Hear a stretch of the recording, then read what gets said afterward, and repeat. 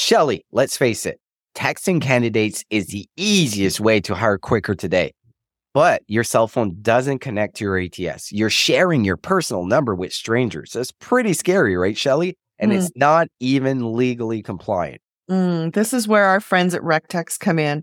They've created simple yet powerful text recruiting software that works with your ATS. Plus, it's designed by recruiters for recruiters, so you know it works. To learn more and book a demo, visit www.rectxt.com, mention the Recruitment Flex, and get 10% off annual plans.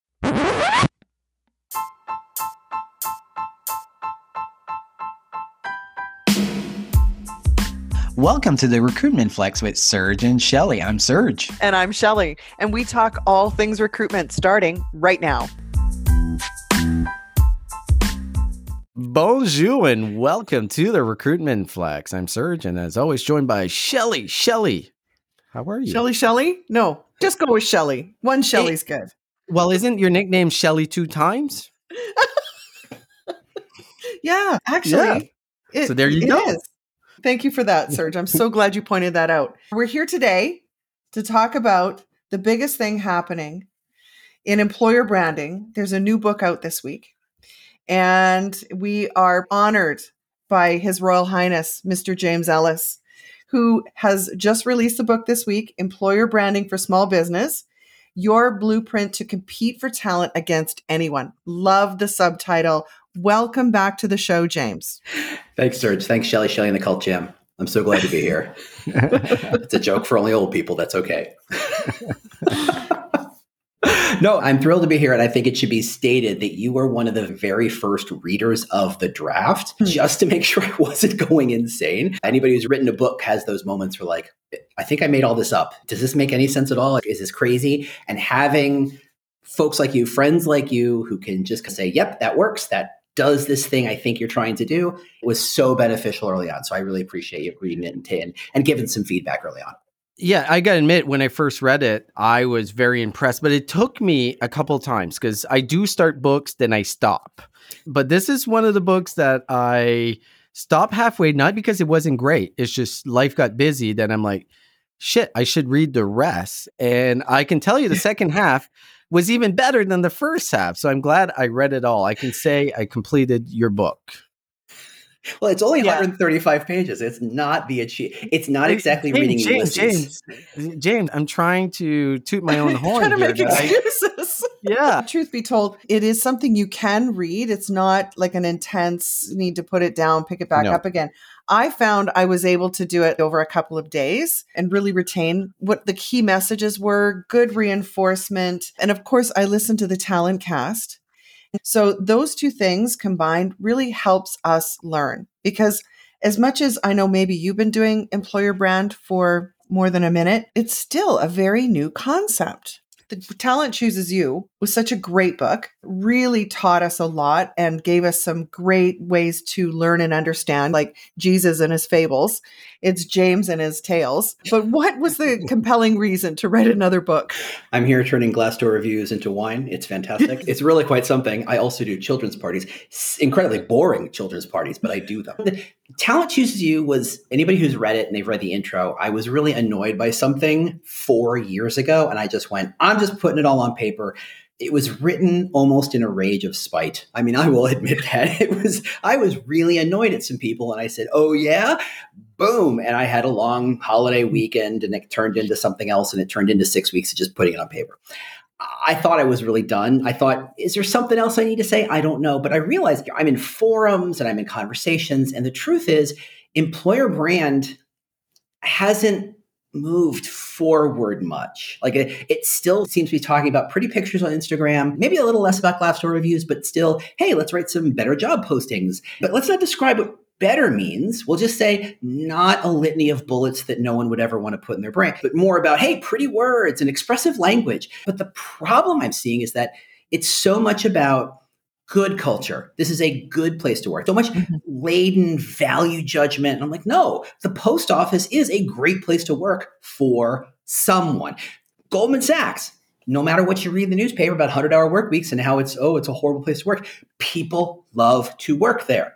And the answer is, we're not doing a good job expressing what about our company is interesting, what's useful, what's the value we're putting out. And I think that's so crazy because in employer brand land, we talk about EVPs. The middle word, that middle V, is for value. What is the value a company is getting from an employee and giving to an employee? And those things, even though it's in the term EVP, it's so poorly expressed. And it makes me nuts. And I said, look, writing a big textbook about it hasn't gotten anyone anywhere. But what if we took a different direction? What if we went smaller? What if we said, look, let's not talk about big ideas. Let's not talk about huge concepts. Let's simply say, hey, this is what it means to write a job posting that expresses what it's like to work there. Hey, this is how you use your brand to say something on Glassdoor that isn't the same thing everybody else says, right? This is the way you express it so that candidate X out in the world goes, I get what that's about. That's interesting. Or I get what that's about. No gracias, no mas, I'm good. And walks away, because either answer is right. The truth is, I got into employer brand because I've been in companies which were amazing and companies which were toxic nightmare. And from the outside, they looked exactly the same. And I hate that. And I know people are having that experience still. Employer brand hasn't fixed that. And so I figured if we start in a place where people think employer brand shouldn't exist, like small business, let's see if we can prove the case. Now, I've actually had people say small businesses can't have employer brands. And I was just like, of course they can. They're the best position to have strong employer brands. Yeah. They're smaller, they're agile, they're tighter, they're focused about what they're about. They're not 12,000 units scattered across 4 continents. They're 300 people in Cambridge, England. They're 200 people in Utah. They're whatever they are. They're tight, they're focused. Why on earth can't we give them an employer brand? Why on earth can't we use that employer brand? And that's really where the book came from. I'm still curious why you picked for small business, because like everything that I read into it is applicable to pretty much any business. But I think where the big advantage for a smaller business is they can actually do stuff. They don't have to worry about legal. They don't need to worry about corporate marketing. The CEO is easy to access. So why the target of small business on the book cover? Because no one is talking about them or for them. And there are millions of them. That's the trick. It's 20 million businesses in North America. They aren't all Meta. They aren't all General Motors. They're not all Procter & Gamble. Most of them are 100, 200, 300, 400, 500 people. And the laws of economics say they can't afford a full-time employer brander. And frankly, they probably can't afford bringing in an agency to do a full EVP project. But they still have a brand and they still can use it. They just need some very simple instructions to build it, right? To just, hey, it's just working on these 8 projects, doing them in these orders, seeing how one affects the other, how one impacts the other. You think 2 or 3 hours a week for 12 weeks, you can walk out of the other end with real, obvious, noticeable point to it and say, yeah, we made some real impact here. That's really what it's about. Because the problem with big companies is that they're all kind of different. And it's very easy to say, oh, well, that's not quite my company. That's not quite exactly how it is. I thought if I started a small company and say, look, if you're scrappy and you're nimble and you're agile and you're just desperate to duct tape something together to get it out the door to make it work, this is the kind of employer branding you want, that you should use, and will have real value. You touched on something that's always hit a nerve with me, and that is the job postings. I see it as the first, the easiest, the most obvious, the biggest impact. And a favorite line out of the book was, you wouldn't use the car manual to market the car. So why are we using job descriptions to market a job opportunity? I always think that nobody's got the skill. Are we just lazy? A little bit. You've seen that meme where Spider-Man's pointing at 2 other Spider-Men. Each one of those Spider-Men is pointing to the other 2. That to me is like how job postings get written. One of the Spider-Men is HR. One of the Spider-Men is the hiring manager. One of the Spider-Men is the recruiter. And they're like, I thought you were making the job posting. I thought you were making the job. And no one actually wants responsibility for it. And so consequently, it falls to the cracks. When there's no one who's in charge of it, you just go, give me the easiest thing I can take. Oh, you have a job description, a legal document that makes sense. Great. I'll scrape out the bullets. I'll throw some boilerplate on it. Bingo, bango, we're done. And that's what leads to 90% of crap job postings. It's got to be something more than that. And I always joke that if your job posting has bullets that were stolen from another job or frankly, another company, how is it being descriptive of your company? That's like saying, hey, meet James, and then I describe someone completely different. Right? How does that serve anybody? But it's really easy to describe them. It's not easy for me to describe me. So I'm just going to do it because it's easy. It's the person looking for their car keys under the streetlight at night because the light's better there instead of actually where they lost their keys.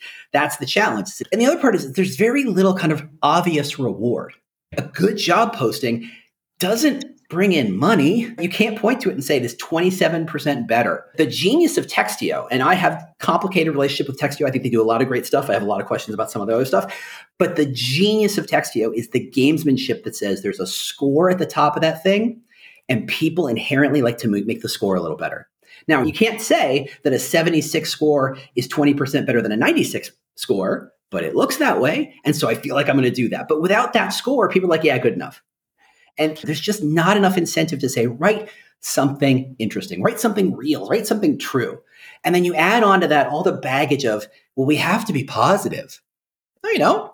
My big bugbear in employer branding is that we've become cheerleaders for the company. And that's not what our job is. Our job is to express what's real and not be rah, rah, it's a great place to work. Because it's a great place to work for some people, but explain why. But if it's really so great, why are you paying them? Oh, because it's actually a pain in the ass sometimes. And that's okay, because it's a job, and all jobs kind of suck sometimes. And that's just life, right? To pretend otherwise is to be completely naive and not really describe the reality on the ground. Now, the value is, if you know your employer brand, you can say the positives, but you can also state the negatives, creating a complete story. An employer brand with all positives is like saying, okay, let's tell the story of Star Wars, but let's not talk about the Empire and Darth Vader and the Death Star. It's just Luke, and he's great. The hell kind of story is that? You need friction. You need kind of conflict. You need something to say, this is a story. And we've decided that all we're going to do is tell the nice parts. And you can't do that. The real power, though, is if you describe the downsides, the dark sides, whatever you want to call it, you can actually use the dark side to show how your claims about the positive stuff is real. Yeah. If you're talking about this idea like, hey, this is a place to work where it's really hard for us to get anything done. Everything needs 17 signatures. Everybody's got to be a part of it. Everybody needs to be involved in everybody else's decisions. We're completely transparent, but that means everybody's questioning everything you do 24/7. Now, if you leave that as a Glassdoor review, that sounds like a nightmare place to work. But if I said, this is a place where we're very collaborative and we're very consensus driven. We're very focused on making sure everybody is in agreement before we make steps forward. Now, that's not for everybody, but when you explain it like that sounds interesting. For some people, yeah, I want a place where it's about agreement. It's not about friction. It's not about fighting. It's about let's find a way for us to agree to these things and move forward. I've described the same company, the good and the bad. And if I just said this is a place where we like to be very agreeable, that sounds like total bullshit. That sounds like crap, right? That sounds like lies. But if I say, and the downside of that is we're slow moving because we need everybody to be on the same page. We do have so much transparency that sometimes it feels like you're always in the spotlight and not always in a good way. That negative says this is the other side of the positive. And suddenly you go, yeah, I get why that's true. And I guess that positive must be true. That's the power of an employer brand. It lets you kind of tell the complete story.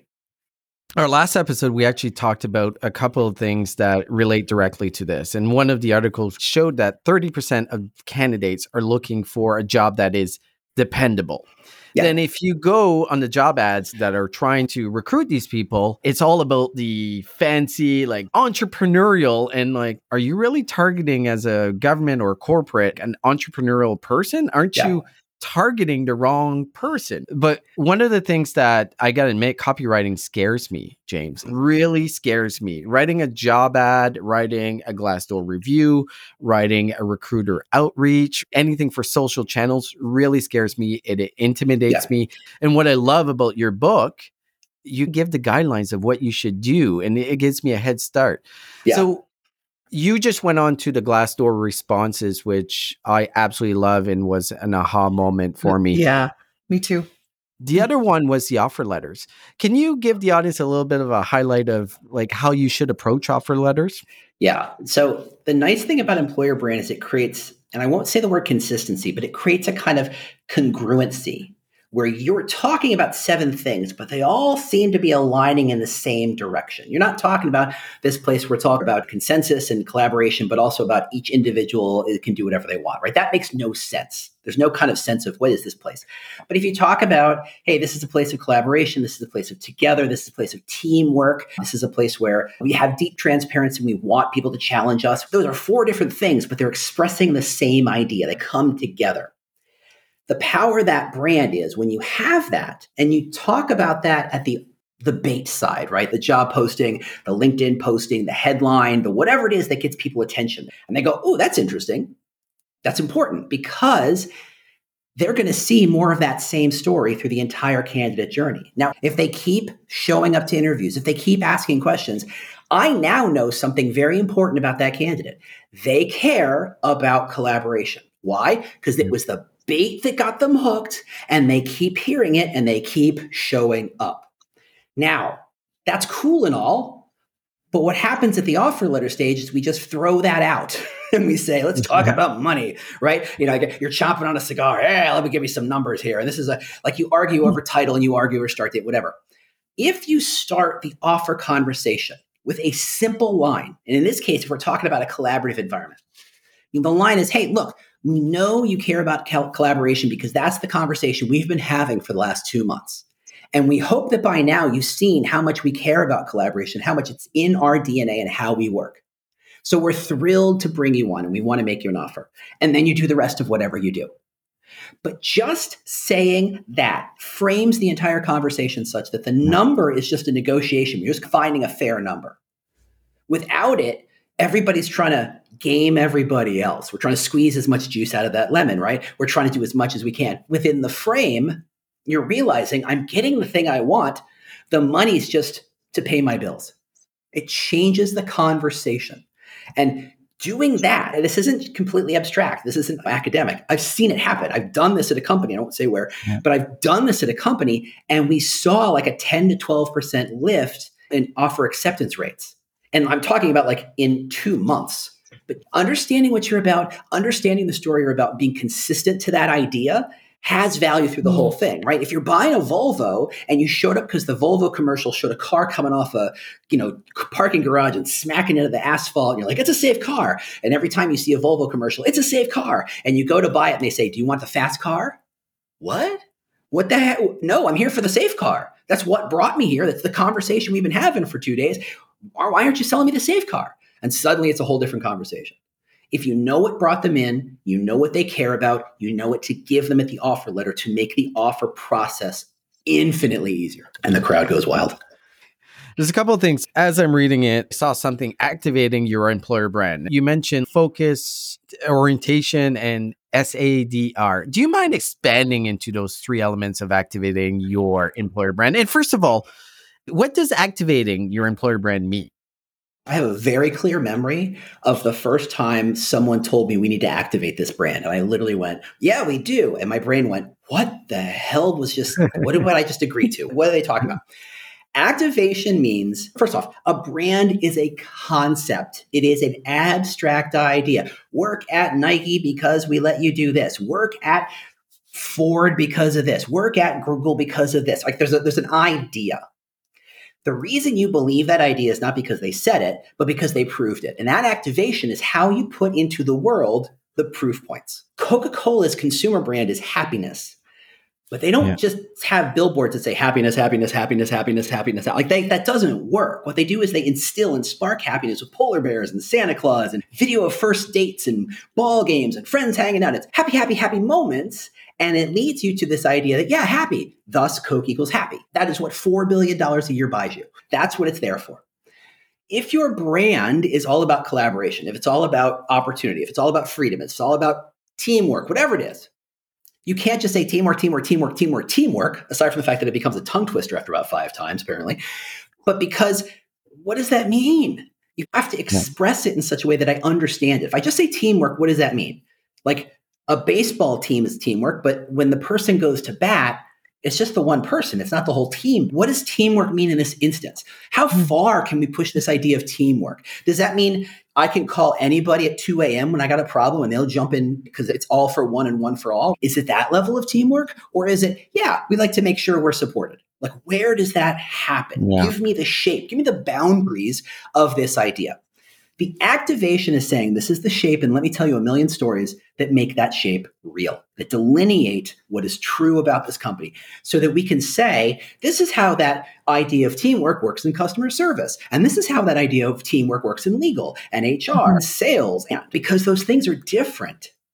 So you want to activate it to those audiences so they can say, oh, I get it. That makes sense. And I'm interested. That's activation. So breaking that down, you want to make sure you're focused. If you're trying to activate 7 things at once, you can't do it. Remember, Coca-Cola, happiness, it's one word. And they do that globally. Again, $4 billion. You think it's easy. It's not. They can prove it. They've got the receipts to prove it. It's hard work. You've got to make sure it's focused. They don't talk about 7,000 things. They talk about one thing in 7,000 different ways. But again, it all leads to happiness. Second is you want to orient. Or reorient, I think is most important. If you look at any company's LinkedIn channel and you look at their employer brand posts, generally I see companies talk about whatever comes to mind, right? It's just, oh, it's Thanksgiving, happy Thanksgiving. And depending on your country, that could be in November, that could be in October. You could say, hey, it's happy Diwali. You could say, hey, we hired some new people. Hey, we did a charity thing. Hey, it's just, hey, whatever happened this week, sure. Go. There's no planning. There's no thought process. Just, that thing happened. So let's talk about it. And then, of course, they have to paint it with the old happy brush, make it super positive sounding. That means I read this stuff and I go, I have no clue what it's like to work here. There's no focus. So the process of reorientation says, let's look at the last couple of things you wrote on LinkedIn. How do you talk about that thing? Your award, your charity event, you hired 17,000 people, whatever the heck you're talking about. How do you orient it to point to the brand? So if your brand is about collaboration, how can you say, hey, we won this award because of our collaboration. Hey, we hired these people and they're going to be our new collaborators, right? There's always ways of expressing those ideas. And when you do that, you create this clear narrative about what this company cares about.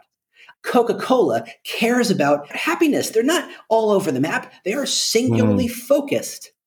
And that creates a simple idea, a hook that reels somebody in.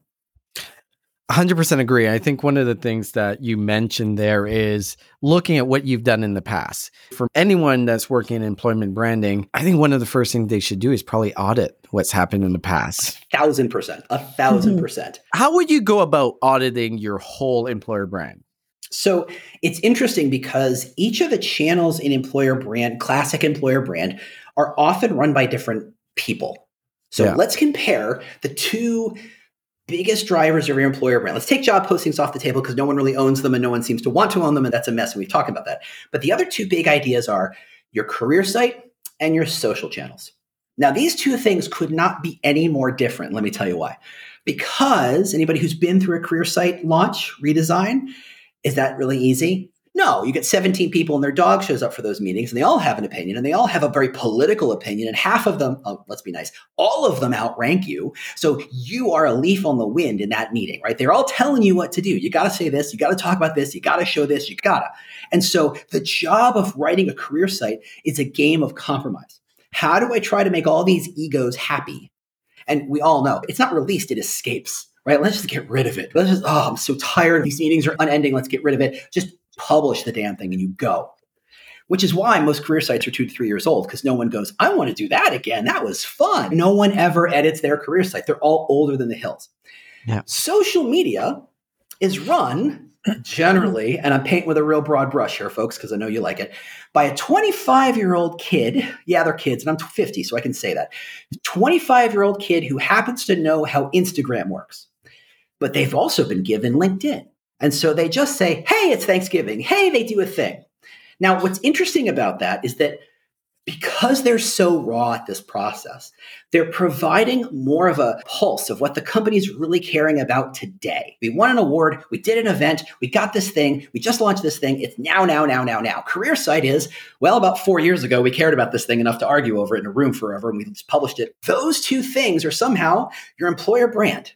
Yeah. Now, those of you who can see my face, you understand that I'm going, what? Really? And for those of you who can't, just pretend. Those things don't make any sense. And so good employer branding says, how do I have that core brand concept embedded into this immovable boulder called my career site that is not going to change anytime in the near future, or frankly, in the long-term future, but also connect to this go, go, go, go social media posting.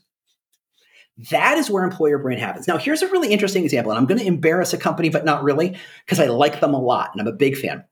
Pinterest. I did a really interesting audit about Pinterest where I said, okay, let's look at the last 5 or 10 social posts on LinkedIn about their employer brand.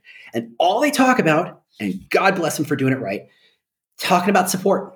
Let me show you how we support our people. We support our people in Mexico. We support our people in San Francisco. We support our people in Canada. We support people this way. We support our program, policy, support. You cannot read that stuff and walk away thinking anything other than, well, Pinterest really cares about supporting their people. And then you go to their career site and it's about empowerment. It is really good at telling this story about Pinterest being a place that empowers its employees. That is fantastic. However, I also go from the career site to the social and try to pull a picture together, and it's really hard. Now, I'll tell you, inside baseball, I talked to them and they said, that's funny. We never noticed that. Because why would you? No. They're two different audiences, two different servers managing these ideas. And no one said Pinterest is all about X. So feed to that idea. An audit is really about understanding about what you're saying. Are you saying it consistently? Are you saying it well? Are you abiding by the SADR model, which is specific, attractive, different, and real? Everything you say should be specific, attractive, and different, and real. Otherwise, don't bother saying it. The more it is focused and specific, attractive, and real, the more it's going to paint a very specific picture. And if it's the picture you want, you are winning. And if it's not a picture you want, fix it. And that's how you do an audit. One thing I didn't hear you say that I thought you were going to say was there's what you want to be or what you aspire to be, what you hope to be. What I find is most companies, if you ask them, like, how would you describe your brand? And they talk about, well, we've got great teamwork, what you were saying earlier, right? Well, nobody says that we are a backstabbing, conniving place where you've always got to watch your back because somebody's definitely gunning for you. Yeah. And you just got to figure out who that is, who's gunning for you this week. And gun for them first. Yeah. But that's every sales organization. And when they talk about this is a place where we eat what we kill, this is a place where individual performance focus, that your bonus is not connected to anybody else. There are red flags about that idea, that it is very much a cutthroat, backstabbing, dog eat dog situation. They don't use those words, unfortunately, but places that talk about individual achievement, whatever it takes, there are key phrases that kind of indicate, hey, we're like this. And there are people who want that. Let's be fair. Again, the way you say about backstabbing, it sounds like a horrible place, a toxic place to work, except for somebody, they actually want that. But yes. I interrupted. I apologize. So what I was driving at, though, is when you're living it, it's almost the unintentional blindness of when you've read your resume 65 times and you still don't see the spelling mistake on it. It's the same thing with culture. And if you are in it and living it and you've already drank the Kool-Aid and you know what it's supposed to be like, right? Yeah. Yeah. But I think that's why it's so challenging for somebody who is in the company, is living it. They are part of the consumer brand or whatever brand they have, and then trying to describe it. Yeah. It's as difficult, and probably the reason why most people are really also crappy at writing their own resume. Yeah. No, right? the line is, it's very hard to read the label from inside the pickle jar, right? It's very hard. You have that curse of knowledge that you know what it's like. The other line is, we don't know who discovered water, but we know it wasn't a fish. It's their whole world. They can't discover it. It's too much themselves. There's value in having an outsider come in and say that. I will tell you that one, good employer branders are one of the roles that it always has to have one foot outside and one foot inside. It cannot drink the Kool-Aid. It can't. It doesn't work that well. If you drink the Kool-Aid, you've become a cheerleader and suddenly you're something else. It's just not the way it is. That said, what I try to do is build models and frameworks that force people who have been, let's pretend you're living in that company for 5 years. You have completely had the Kool-Aid. It's delicious. You've tried all the flavors. You know which ones are sugar-free by the taste because it's got that little chemical bit to it. You can tell. You can just tell. We know. The problem is that you're right. It's hard to see. You have that curse of too much knowledge. You see the strings. You see all the compromises. The reason we do that is because 4 years ago, Bob said this, but Sue was really pissed when he said that. And so they decided it was this. You know too much. So things like SADR, things like mapping out the brand, understanding what motivation you're talking about, doing an audit of other people first before you do an audit of yourself. These are designed to kind of break that blindness that you have. So I offer a class in which I walk people, a 6-week class, where I walk them through how to build their own brand, right? And the first exercise is, I'm going to teach you how to do an actual audit. Now go audit 3 competitors. Though next week I say, now that you've learned how to do it, now go audit yourself. And the reason I don't do it the other way is because I want them to see and think about other people first. So that creates that kind of apples to apples comparison. If you start with yourself, you're burdened. You've got all this bias. It's really hard to get good stuff. And if you're trying to put yourself in the shoes of a candidate who knows nothing about you, don't bother. You can't do it. So there are ways to force a perspective shift to see your company for what it's trying to be. And but you used a word that is dangerous, and that is aspiration. Now, I am a big believer that anything more than 10% aspirational is just a flat out lie. You're describing a company that does not actually exist and you hope will exist one day. Fingers crossed, yay us, but it's never going to. Let's be fair. If it did, it would have already. So there you go. You can talk about ambition.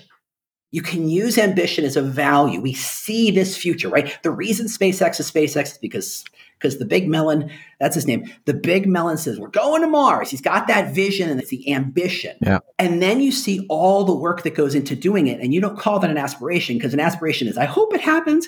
But an ambition is, I got a plan. I got resources. I got materials. Let's go. That is different.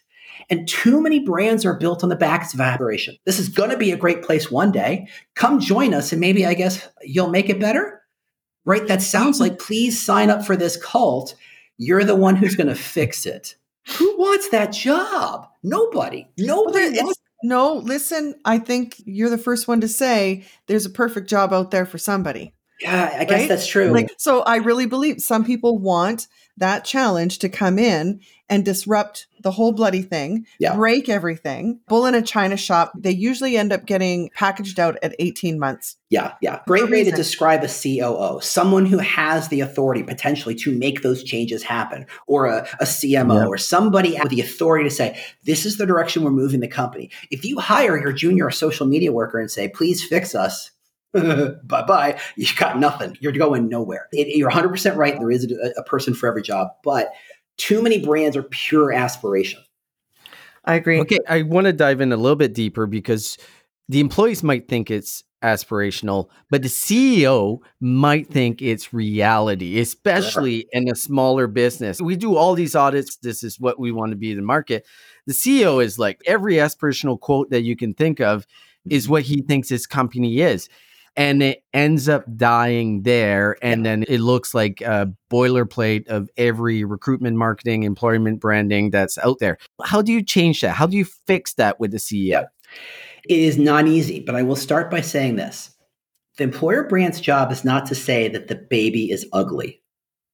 The employer brand's job is to say, have you considered piano lessons? Everybody has something great they have to offer. Okay, hold on. What did you just say? Sure. How is the baby ugly in piano lessons? Okay, I'll break it down then. CEOs think those companies are their kids. And you can't say anything about their kids. You can't say anything bad. They see nothing but the best in them. They're all about teamwork. They're all about collaboration. Everybody should love working here. The anti-work Reddit thread is filled with the detritus and the artifacts of bosses who think this is the best place ever to work. Why don't you love working here? There's my favorite is there's like a poster that's the boss never hears you say, yeah, I'll work an extra hour. That's totally fine. Like it's filled with all this like insanity of I've completely drunk the Kool-Aid and I've given my entire life to this company. Stuff the boss thinks. You can't tell the boss your company sucks. You can't tell them that their kid is ugly. What you can say is, it's not about beauty pageants. It's going to be about this other thing. You are not about teamwork. You are, in fact, about this thing, but you're amazing at this thing. Let's lean into this. Let's talk about this idea, whether it's individual achievement or innovation or performance or culture, whatever that thing is. It's not about saying this thing is ugly. It's about finding the thing that makes you amazing. I think of employer branding, the platonic ideal of employer branding is understanding where a company and to whom a company can be either the most or the only. You are a company for whom you are the most collaborative, you are the most performance driven, you are the most supportive culture, or you're the only one who cares about blank. You're the only one who does this. When you can be in that position to a particular audience, you're in a strong employer brand position. And that's the goal. We're trying to position the companies so that they can say and make those claims in a very specific, attractive, different, and real way to candidates that they actually want to hire. Right? That's the goal, is to focus intention. Now, telling a CEO, hey, how about the piano lessons? How about this other thing, is a bit of a shift. It doesn't happen in a meeting. It happens over time. It takes data.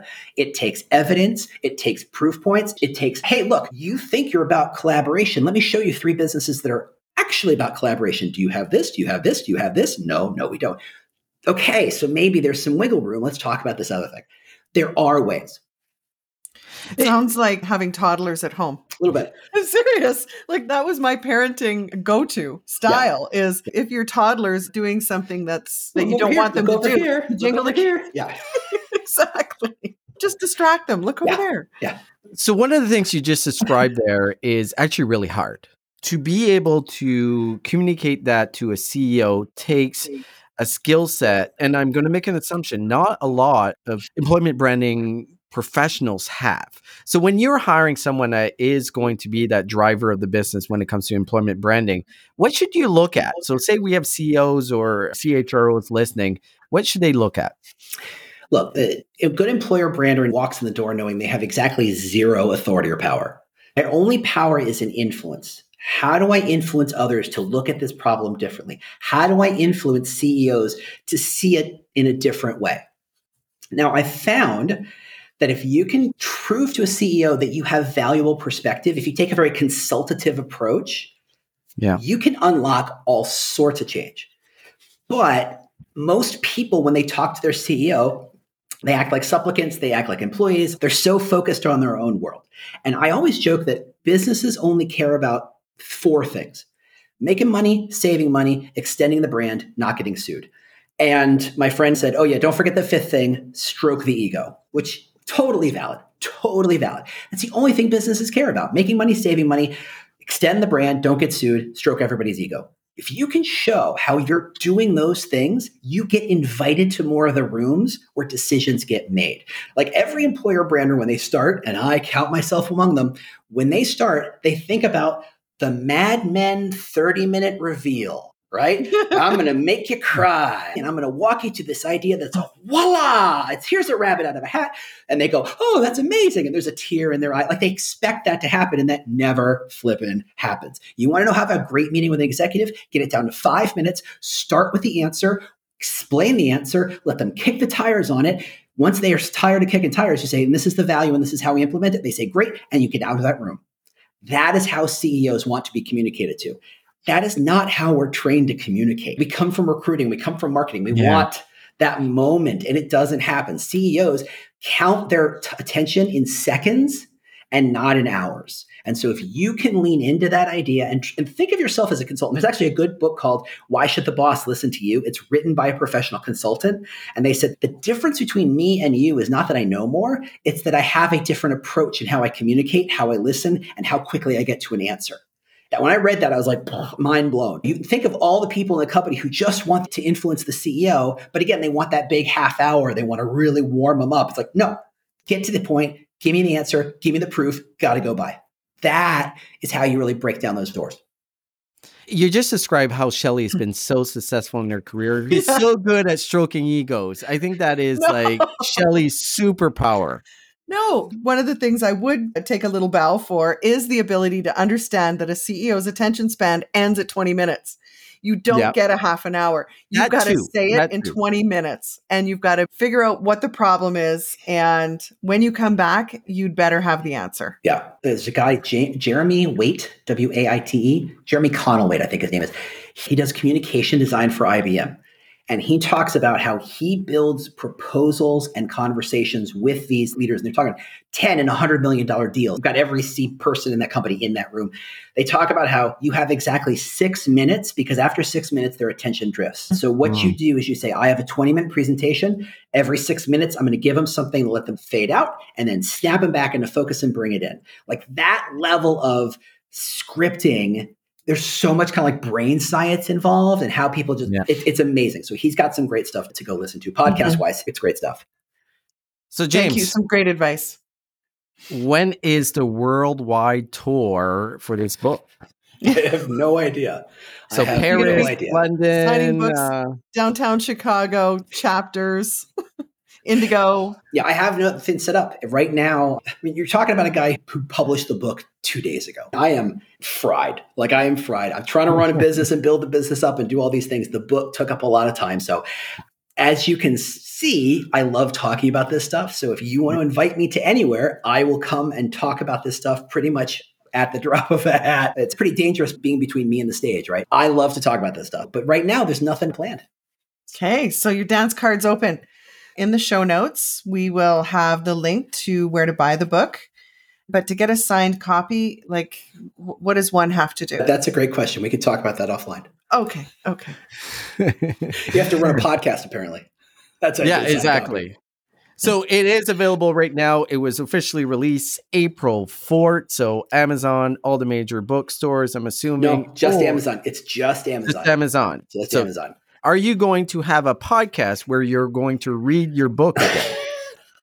I don't know if it would work. It's a whole different model for a book. I will tease that I'm having conversations about the next podcast, whatever that might be. So I will say that if you are not yet sick of the sound of my voice, and if you're not, my hat is off to you. But there is talks about new podcasts.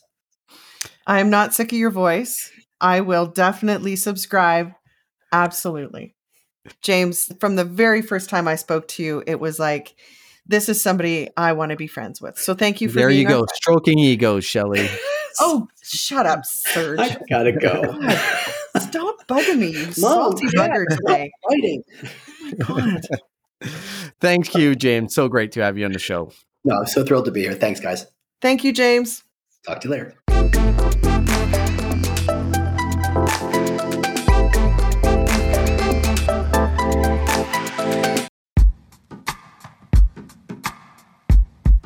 The Jim Stroud Podcast explores the discoveries and trends forming the future of our lives.